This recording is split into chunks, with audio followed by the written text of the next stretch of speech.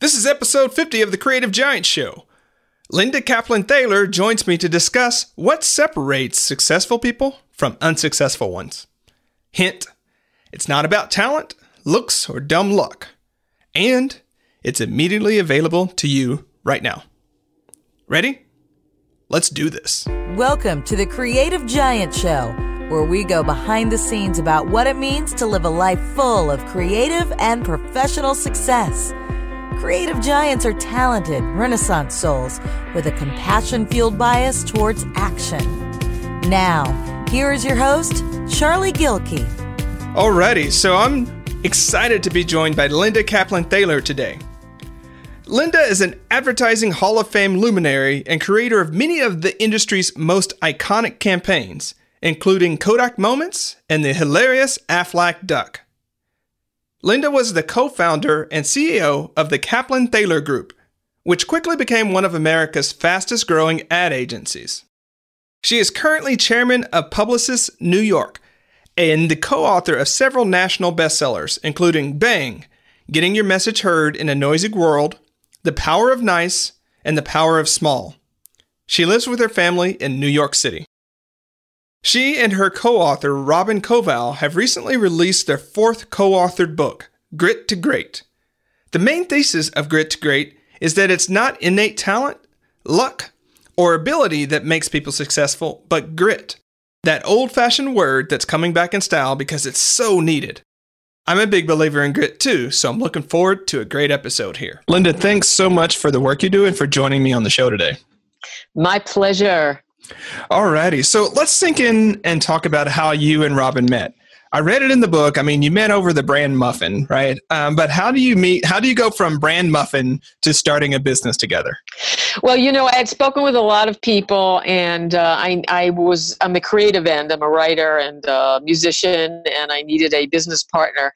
And I pay a lot of attention to sort of nonverbal cues, and I'm really a big believer as you learn everything about somebody in the first 40 seconds that you meet them. Mm-hmm. So I wasn't really happy with any of the people that I was talking to, and then I went to this muffin shop, and I met Robin, and this first of all, I love the fact that she was earlier than me, so that was a good thing already.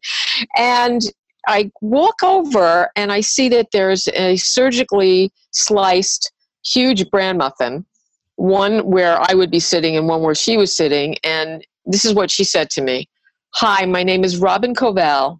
The muffins here were very expensive and they were rather large. So I took the liberty of buying one and dividing it between us. If you don't like it, I can get you something else and I can take the rest home for later." So I don't remember exactly what she said after that, but it was business partner love at first bite, and I'll tell you why. What did I learn? A, I learned that she was punctual. 2, I learned that she was frugal, which was so important in starting a company together. 3, she was proactive in coming up with this great idea. And 4, she was very considerate of others. So what else did I need to know? So that was it. When people say to me, was starting the business with Robin a piece of cake? I always say, no, it was more like half a muffin. That's fantastic. I love that. So from the very start, it seemed like you guys have a great partnership. And this is your fourth co-authored book together, correct? Exactly. Yes, it is. So what made you want to focus on grit this time? Well, we were trying to figure out why our business grew as quickly as it did. We were within 3 years, the Kaplan Thaler Group was one of the fastest growing agencies in the country. And I like to think we're both intelligent and have a modicum of talent, but it was really more than that. What we realized is we were winning these pitches that we had no right to win because we were so small and unknown, simply because we outworked everybody. I mean, Michael Bloomberg, our famous or infamous mayor of New York, once said, "I will never be the smartest person in the room." He was a very, very bad college student. "But I always know I will outwork anybody and everybody, and that's why I always succeed." So we started talking to some uberly famous, successful people and realized that not one of them had the it factor. They were not born with incredible brilliance, and they didn't have a silver spoon in their mouth, and they were not possessing any virtuoso talent. But they had what we began to realize was the grit factor. And we define grit as an acronym. We're in advertising, so we're very good with acronyms. Guts, resilience, initiative, and tenacity. And then we started looking at the research out there and said, we better write a book about this because grit is really the new black, right? And we realized in the research that we were, looking into that people who are born prodigies, only 2% of them actually amount to anything in their lifetime. But 98% of the world's most successful people had this grit factor. Colin Powell was so ordinary growing up, even he thought he would never amount to anything. He was a very bad student in college. Steven Spielberg did not get accepted the first 3 times he applied to film school. Actually, one of the film schools that he applied to now teaches a course in Steven Spielberg films, which I thought this is a film school he got rejected from. Michael Jordan, and I don't know how many people know this, everybody think he was born with this prodigious and mental, incredible physical prowess. He could not even make his high school varsity basketball team. A lot of people don't know that. Jack Ma, the founder of Alibaba, couldn't even get a job at KFC when he graduated, and the list goes on and on and on. But we just felt we had to do this book because we had to let people know that grit was available to anybody, and that how ordinary you are, you can lead a very extraordinary life if you develop your grit quotient, which we try to help people hone in on in the book. Yeah, and that's one of the reasons I love the book, because I'm a grit guy too, right? I could tell that just by listening to you. You could tell I've got grit. Great. I passed the test. But the thing about it is, so many people's story about their success and where they are in life, there's kind of like this grass is greener on the other side thing going on. And the way I say it is like grass is greener on the other side, but you still got to mow it, right? There's still stuff over there that you got to deal with. And so that's, I think, the thing that I loved about the book. And there's also this whole second act, like whatever I've done in my life, like I coulda, woulda, shoulda, if I were younger, if I were smarter, I'm 60 and like it's too late for me, all those types of stories. So what do you say to someone who's coming to you with those types of stories and like? Well, as somebody who's still in her incredibly late 20s, I have been doing this for a very, very long time. And I have to say that, one of the things we love, the chapter I most love in the book probably is grit has no expiration date, just like a Twinkie, okay? It glows on forever. And all of this stuff that we've been told that you need to retire when you're 65, guess what? Retirement is a totally invented concept. After World War I in Germany, with the rise of the industrial age, they simply had to get people out of the workforce because there weren't enough jobs for the younger people. So they invented this word. It doesn't exist anywhere. It doesn't exist in any teachings. It doesn't exist in Bibles. We consulted religious scholars. It was simply invented. And this whole notion that you start to lose brain cells, unless, of course, you have a debilitating disease, you actually continue to grow brain cells until the moment you perish. And the only way that you can really lose brain cells is if you stop thinking. So we encourage people, because it's like it becomes a vicious cycle, don't sit and, look at the sunset. Constantly keeping your brain active, learning new languages, learning to dance, which involves physical and mental agility, doing puzzles, whatever it is that you love to do, continue doing it. And I have to say, with the new research that's out in terms of longevity, the new demographic that is terribly important and on the rise are people in their hundreds, not even their 90s, their hundreds. So if you're thinking about, oh my gosh, I got to make it before I'm 25 or under 30, there's all this hype out there. And you know what? It's not only getting people who are middle-aged depressed, it's getting people in their 20s depressed because why am I not Mark Zuckerberg? How come I haven't made it yet? You know what? Most people who accomplish great things, it takes decades to do it. So slow down. Life is not a sprint. It's really more of a marathon. And actually, if you look at people who are developing acts apps and technology around the world, most of those people are actually in their 40s. So like, calm down, everybody. You're probably not going to have one career. You're probably going to have 3 or 4 careers in your lifetime. Get used to it and just relax a bit. Yeah. Yeah. I actually, for me at this point, the whole retirement concept is I don't understand it.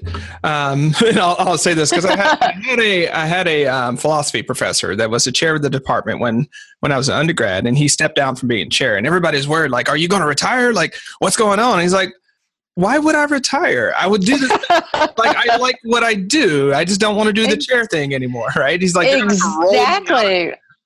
Right. Exactly. And I think people get to that point where they go, now I got to try something new. I mean, I've been in advertising my whole life, and I have to say, I love, I've always loved writing books, and I love talking about the concepts in the books that we write. And so that gives me great joy. And you really got to follow your passion, because when you follow your passion, it never quite seems like work.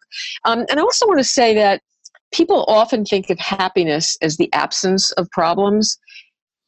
Actually, that doesn't make the brain happy, and it doesn't make people happy. What makes you happy is not the absence of problems. It's the way you feel when you solve problems, because our brains are wired to solve problems. Otherwise, we couldn't exist as a species. And by the way, when you're solving problems that help other people, you are releasing endorphins, and it lights up. Neuroscientists have shown us it lights up when you're doing something good for somebody else. We call it grit for good. The same part of the brain lights up as when you have sex or when you are given money.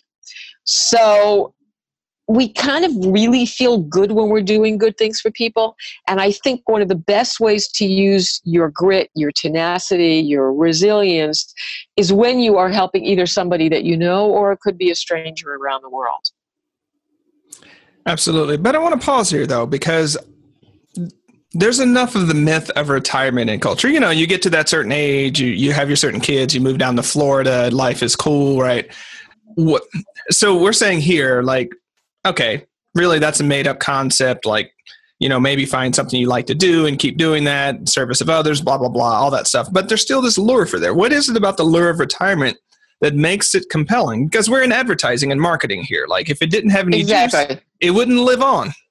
Exactly. Well, I think, it was put best in an advertising campaign that I wish I had thought of, that basically said, if you could pay yourself to do a job, what would you do? And people were saying things like, I don't know,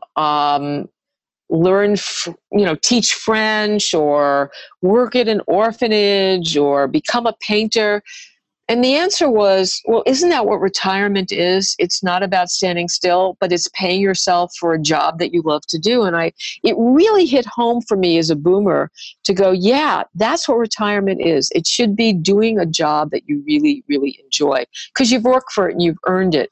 And what we saw in our research is a huge amount of people who suffered from depression, who went off, down to Florida, didn't do anything with their time. And you know what? It worked for 6 months or a year. Then it got really boring and really depressing. I talk about this story about a man named Marvin, who, after he retired, and he was an electrical engineer. So Sherry Lansing, former CEO of Paramount Pictures, says we should never say we retire. We should just rewire. And he did that literally and figuratively, because he was an electrical engineer who always had spent time wiring. And he decided to rewire his life and used to educate the people in his retirement community about new technologies. And he was very involved in the early television sets and how to transfer your old 35, millimeter film into DVDs or digitally. And when he got into his 90s, him and his wife moved to New Jersey to an independent living building community. And he asked the residents not to be, deterred. He said, what can I do to make your lives better? And they said, Marvin, I wish we could laugh more. So he started these workshops. He wasn't a particularly funny guy, but he knew that they were not internet or computer savvy. He would aggregate the best and funniest clips on YouTube, whether they be Saturday Night Live or old Cal Burnett shows. And he'd have the Laugh with Marvin monthly seminar where people in their wheelchairs would gather around and they would just laugh themselves silly for an hour. And he did that month after month after month. A lot of people called him brilliant. I called him Dad. And I'm sorry to say my dad is no longer with us. But up until the very end, he was inventing, making lives better. And that's what everybody's life should be like, right? You threw a hook on us there, Linda. I appreciate it. I appreciate the hook. Yeah, and I'm lucky I dedicated the book to him and my mom, and I got to read the passage in the book about him. I got to read it to him before he passed away, and let me tell you, he was beaming. He was beaming, although he said I exaggerated a little. I said, that's okay, Dad. I can exaggerate about you a little bit. Yeah, it's kind of you're right there. I found your points on entitled millennials, and I'd include the net generation that follows them to be extremely insightful. And the point seemed to be that one of the consequences of the self-esteem movement was that it fostered an overdeveloped sense of entitlement. Right. Since we're both likely to agree on that, though, I'm curious as to what you think the positives of the self-esteem movement are. And in other words, why would we hang on to parts of that paradigm when it's right? Well, it's interesting, and for those people who are not familiar with the self-esteem movement, it was started by a psychologist who felt that we really needed to empower our children to feel that they were all very special and unique.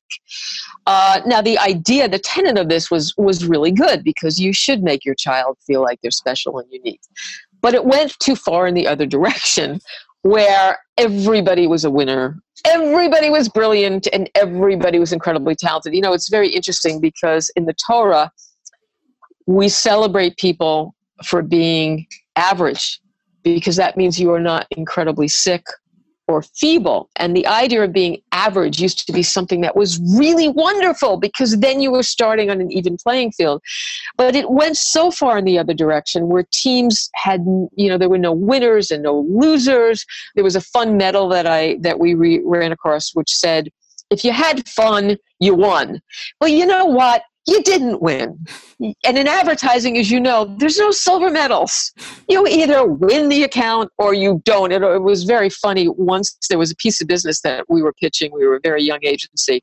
And the client came up all the way from Atlanta, and she said, I have some wonderful news to tell you. Well, we were hiring people as she spoke. And she came up to our office and said to Robin Covell and I, who started the agency together and written all our books together, she came up and she said, I'm here to tell you that you didn't win the business, but you came in second, and bravo for you. And it was like, lady, you could have saved the plane fare, because we didn't win it, and that's okay. So I think what's important to remember is, yes, you're unique in who you are. As Oscar Wilde once said, you might as well be yourself, because, hey, everyone else is taken. So that's great to be unique, but not to think that you're above or more special than anybody else. And unfortunately, there's been people who enter the workplace who have been the results of the self-esteem movement, where their parents went crazy about it and expect to get constant raises and promotions, like, hey, I was on work. I was, on time every day for the last month. Where's my bonus? So I think people have a little bit of learning to do. But as a therapist once said to me, what your parents don't teach you, life does. So they're catching on pretty quickly. The job market, it's very difficult. It's very scarce for a lot of people. So they're learning really quickly. Celebrate who you are. Just don't think you're that special. Yeah, to answer that last question, it cracks me up. I've been on time every day for the last month. What's my reward? Your paycheck. Exactly. Your paycheck. That's the arrangement we have here. Yeah, you're still working at the company. That's a pretty good reward, right? So as we've talked about pseudo or aspirational retirees, and we've talked about millennials, and we've talked about the net generation, like in the different ways in which they can all use grit. Like, is there any particular demographic or age group that you think has a more time tapping into and effectively employing their grit? I'm sorry, say that again. I'm not quite getting the question. Is there any particular group of people, demographic or age group, that you think has a more difficult time tapping into and effectively employing their grit? The great thing we found about the book is it's age agnostic.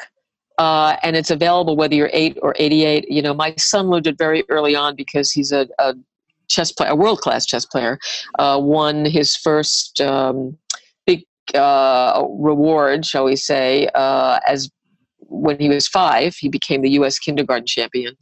So he learned very early on that you occasionally draw, but you always either win or lose. And he used to cry.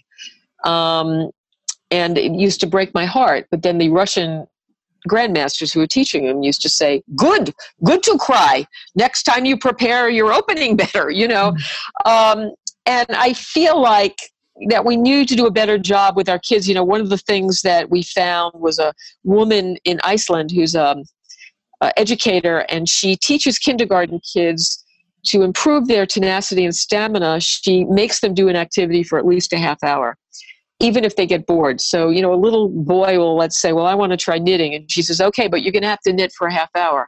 And they cry and they complain. And then they finish up the half hour, and she applauds them. And she said, good to learn how to be bored, because in life, you're going to be bored plenty. And they give the kids a round of applause for being tenacious and sticking with whatever it is they had to do for a half hour. And she said the results have been incredible.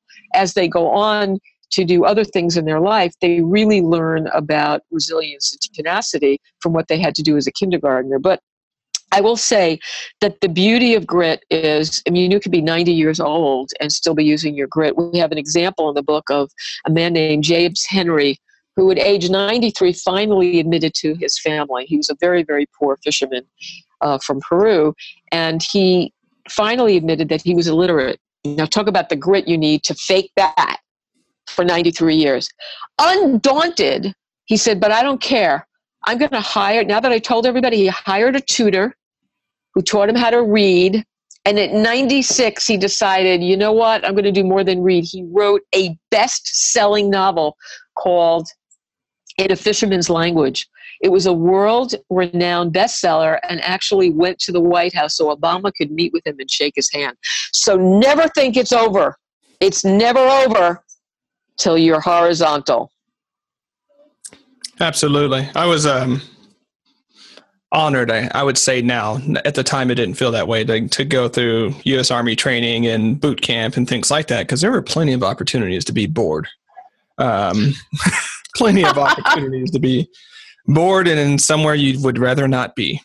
Well, we have many tips. We call them grit builders in the book for a way that you can, sort of get on your road. And one of the things is, of course, to learn to accept failure.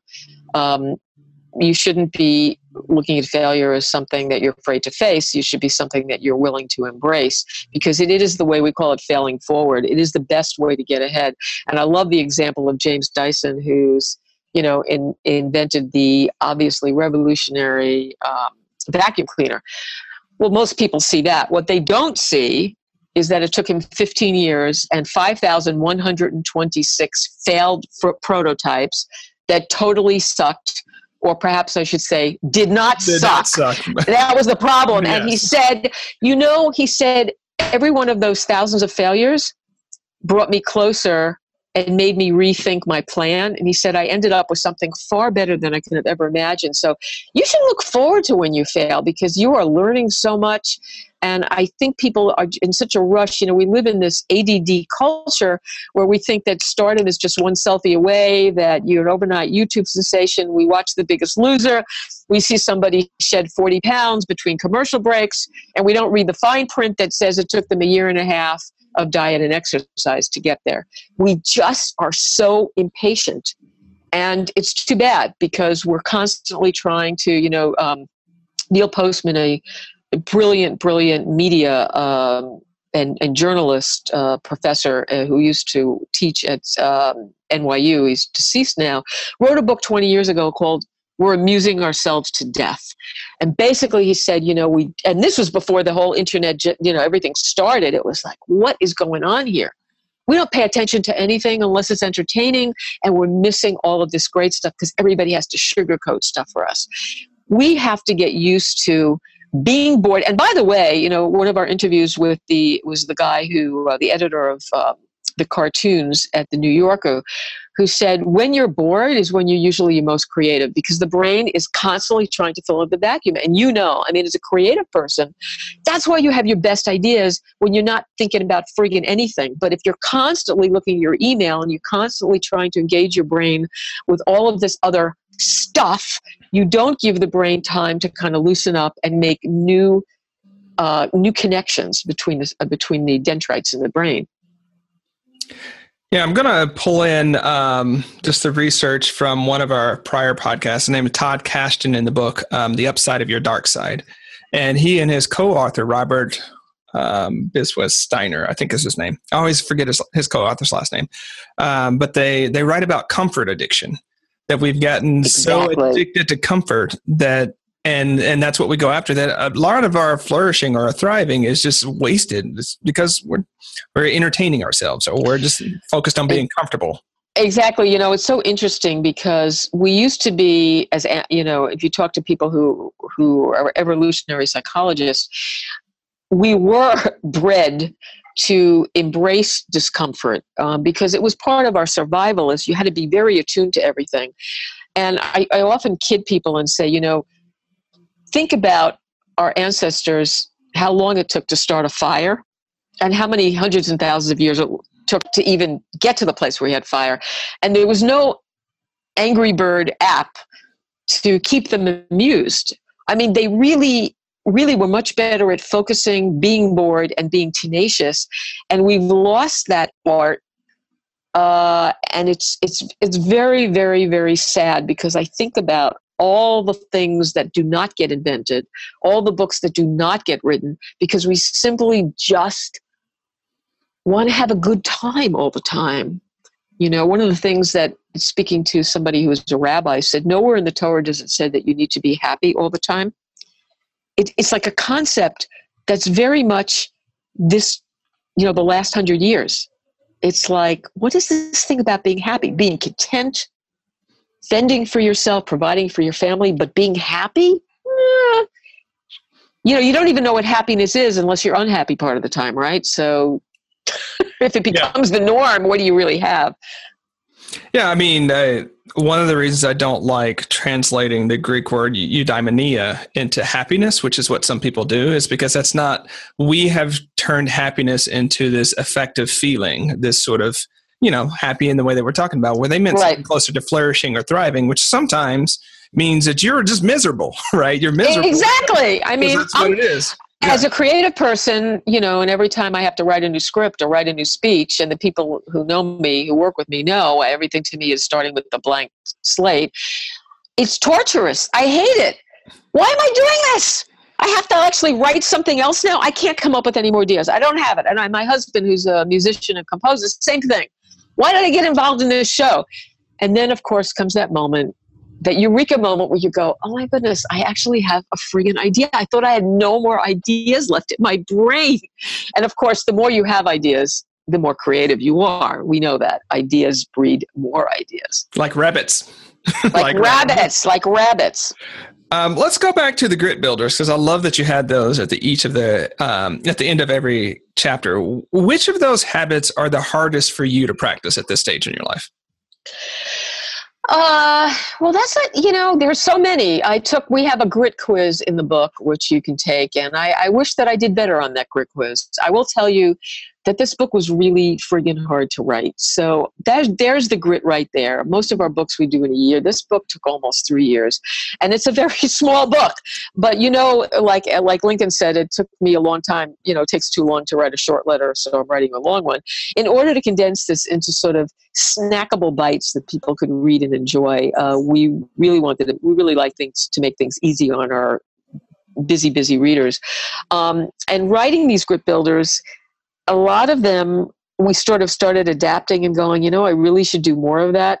One of the things that was interesting was, which is actually something I do, and I never knew why it gave me such great satisfaction, came from a Navy SEAL and with your military background. He said, the first thing you're taught as a cadet is to make your bed. Now, this is very funny because I always make my bed, and I've been doing it religiously since as an adult. And I never knew why it gave me such satisfaction. Of course, it doesn't always give my husband satisfaction because half the time he's still sleeping in it and I'm folding the covers around it. No, but seriously, why is it? And he said, well, this is what it is. He said, you're taught as a cadet to do this because when you make your bed, you are starting your day with a small accomplishment. And you know this, it makes you feel good. And no matter what happens for the rest of the day, when you come back, you're going to see that beautifully made bed and it's going to feel good. And that gives you that little bit of a happy, optimistic boost about the rest of the day or the day that's ended and how to begin the new one. Secondly, it teaches you to finish what you start. And we talk in the book about a grit builder of start with something little like cleaning out that messy kitchen drawer or making your bed. Because when you know how that feels to finish something, you can then go on to tackle the bigger things. But get into the habit of finishing whatever you start. And the third thing that's important is to learn to do something expertly and perfectly.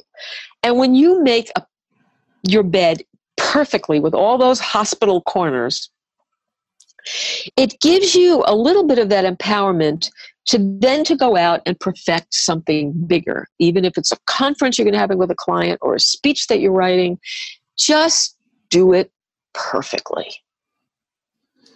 Oh, those hospital corners. You know those well, right? Yeah.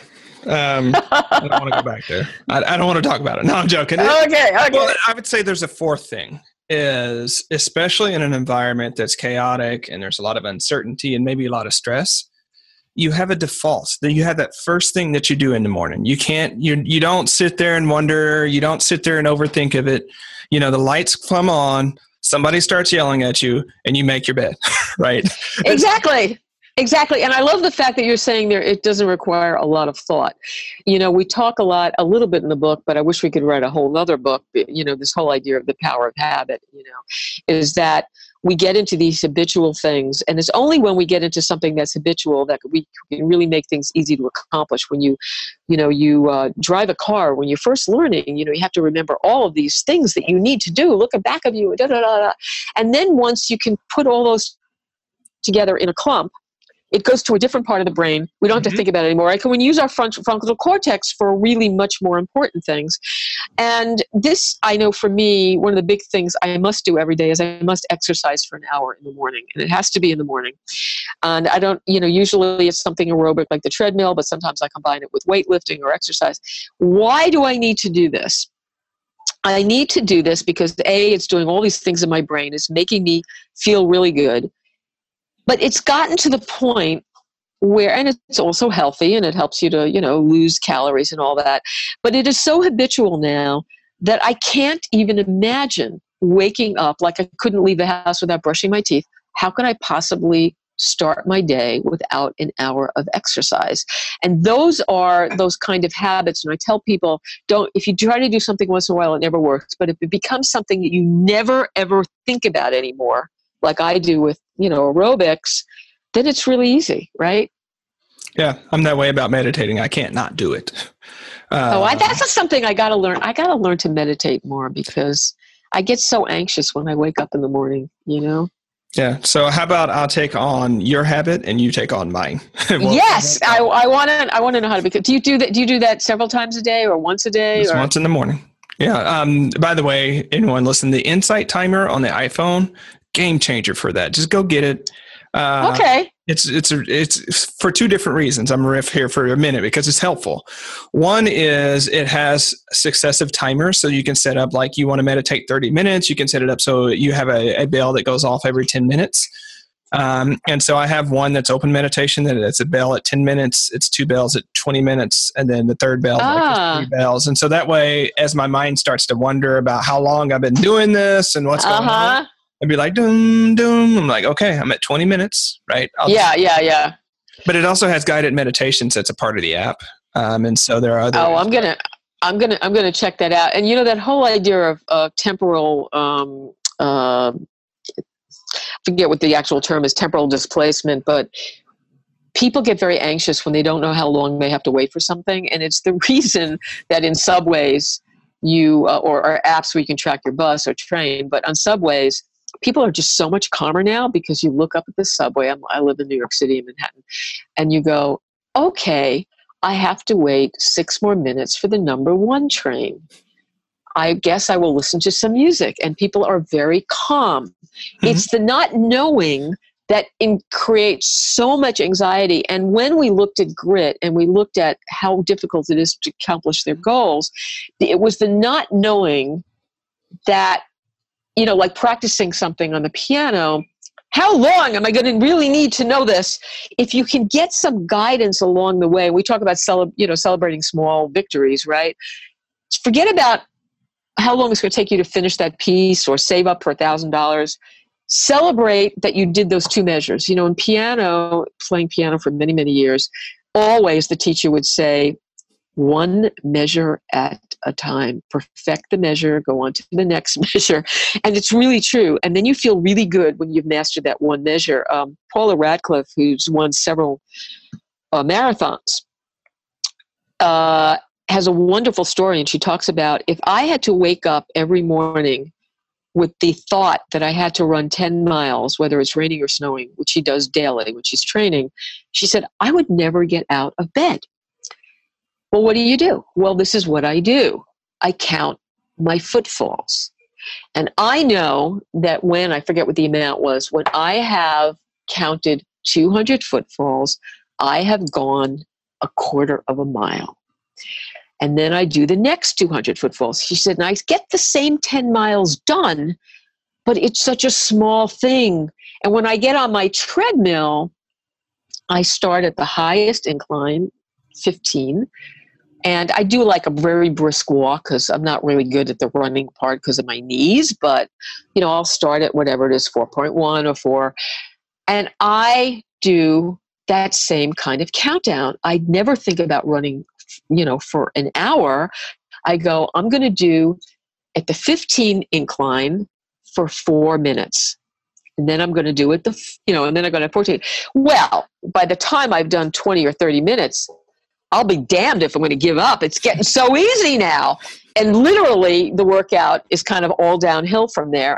And I just tell people, break it down, start with the hardest first, work your way down, and it's very easy to accomplish what you want to need to do for that day. Yeah.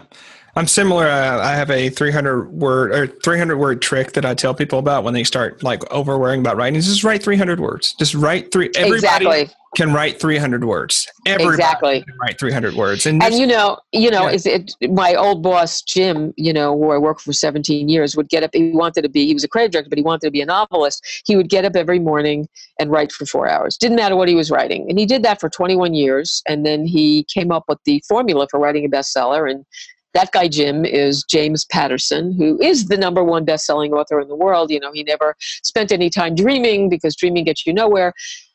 He just wrote. And Stephen King, they once asked him, what does it feel like to be so incredibly talented and gifted as a writer? And he laughed and he said, I wasn't born with any gift. He said, if you spend 8 to 10 hours a day doing something and you do that for 15 or 20 years, you will be so gifted, you're not going to believe it. 10,000 hours, man. That's exactly right. All righty. So speaking of hours and grit, what's the most unanticipated challenge that you're currently facing? Oh, wow. I've got so many. I have a burning desire to write a play about somebody that I know with a very, very tragic story with a beautiful, bittersweet end to it. And I knew when I heard this gentleman's story that I just had to write this play. And it's been on and off my table now for 3 years. I tried to take a 3-day playwriting crash workshop, and the actors performed something, one of the scenes that I had written, and it was so bad. And I said to James Patterson, I said, well, somebody has to write the play, but it can't be me, because what I learned is that I can't write a play. And what he said to me was, no, Linda, what you learned is that you can't write a play in 3 days. Go back and write an outline and write another outline. And he said, keep writing outlines. It may take you a year. He said, you'll write your play. And I just thought that was so inspirational. So I need to reread my own book again. It's easier sometimes to make the food than to eat it, you know? Exactly, especially my food. All righty. So if people remember nothing else about you and your body of work from this episode, what would you want them to take away from it? Well, that anybody can get from here to there. Certainly if you're tone deaf, you're not going to be singing at the Met. But, being realistic, you can get to where you want to go. Grit is the formula that gets there. And, read the book, as thousands of people are. I've been speaking to colleges across the country and corporations around the country and soon around the world, publishing the book now in many languages. And it's humanity's great equalizer because it's accessible to everybody. It's just a question of honing it, developing it, putting in the time, and then deciding what it is you want to do. Thanks so much for joining me today. Thank you. Okay, Creative Giants. So you heard it from Linda. What's that space in your life, maybe your work, maybe your play, where maybe it's time to use a little bit of grit and sink into that? Think about that. Think about it a little bit more, but then, more importantly, do it. Until next time, stand tall. Thanks for listening to the Creative Giant Show. To find more tools and inspiration for creative giants, head on over to productiveflourishing.com. Stand tall, Creative Giant.